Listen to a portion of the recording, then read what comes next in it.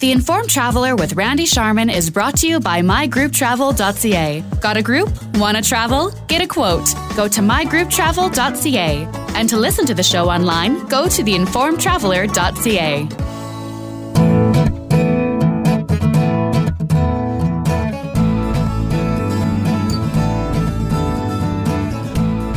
You're listening to the Informed Traveler Radio Show, and we start our show this week talking about travel scams. And Canadian Traveler magazine has come out with a handy little ebook called 40 Travel Scams Savvy Travelers Need to Know About. So joining us now to tell us more about it is Teralyn Kotopaski. She is the editor-in-chief for Canadian Traveler magazine. The website is canadiantraveler.com.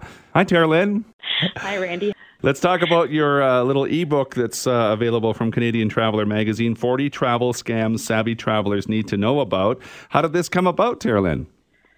I think that there are just some things that concern people. You know, when you're planning a trip abroad, you just want to make sure, you know, that you're prepared for worst case scenario. And so we just thought we'd get ahead of the curve for some people and offer some advice and insight on things to look out for, different ways that you can avoid certain scams and perhaps prepare so you're aware of certain situations that you might want to avoid, you know, when traveling abroad. Mm-hmm. Well, is this a pool of knowledge that you've sort of tapped into, or sort of one or two people that hopefully didn't have to run into all these scams? Yes, it's one person's personal experience learn from their mistakes. No, I'm kidding. I'm kidding.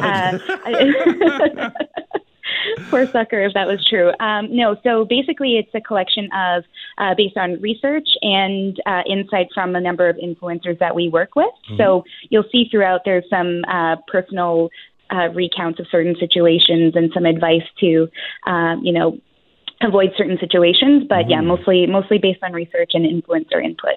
Well, you've sort of categorized them. You've got cash money scams, and you've got friendly scams, and scams on wheels. Is there? Let's pick out one or two that pop in your mind. Okay.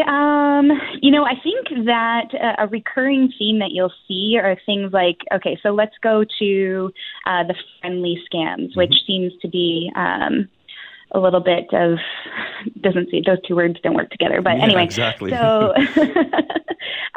so I guess one thing is, let's say the free friendship bracelets, because this sort of thing happens quite a bit, and it might be a friendship bracelet. It might be a booklet or something. Basically, the idea is that, you know, you're walking down the street and someone randomly puts a bracelet on your hand or asks to give you this little gift. And it seems like it's, you know, a really nice gesture by a local to, you know, welcome you to their country or whatever.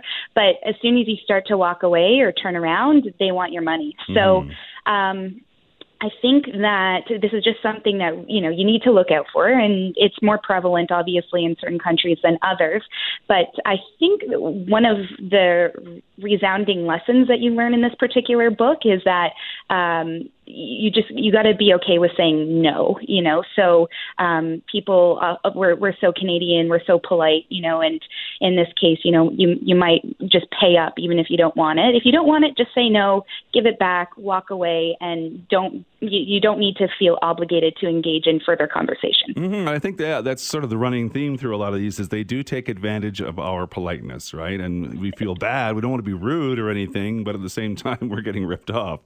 Well, that's it. Yeah. What's better, to be rude or to be taken advantage of? And I would say, too, I mean, I don't think you necessarily have to be rude. I think there's a way to say no and maintain that polite nature that we're so well known for. Well, there seems to be a lot of transportation scams, too, like the ones on wheels here. And not to knock the taxi business, but it seems that there's a few that involve those. Yeah, there does seem to be. And I mean, I think that, and these sort of things, I mean, you could get, sometimes it doesn't matter where you are in the world, you know, come to Toronto and you'll often hear stories about that here too, the taxi drivers taking advantage of out-of-towners and, you know, taking the long way around. But one way to avoid these sort of problems, if you can, I would definitely say, use Google Maps. Often you can access certain routes off without being on Wi-Fi or data. If you can, load those before you get in a cab so you can track where you're going, and be sure, again, to speak up. Don't sit and let the driver take advantage of you. Be sure to speak up if you find them going kind of off route. And another thing that I really believe in is organizing transfers and that sort of thing with a travel advisor before you take off. Obviously, this doesn't work in all situations, especially if you're kind of just doing a fly by the seat of your pants sort of trip. But in situations where you are planning ahead and planning tours and you need to get from point A to B, those are things that you might want to arrange through somebody who has expert contacts and that sort of thing in destination to avoid any sort of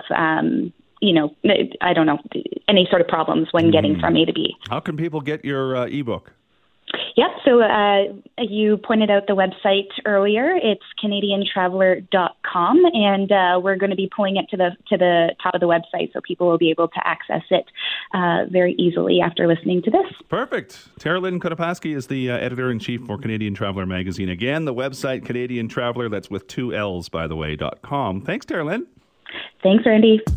The Informed Traveler with Randy Sharman is brought to you by mygrouptravel.ca. Got a group? Want to travel? Get a quote. Go to mygrouptravel.ca. And to listen to the show online, go to theinformedtraveler.ca.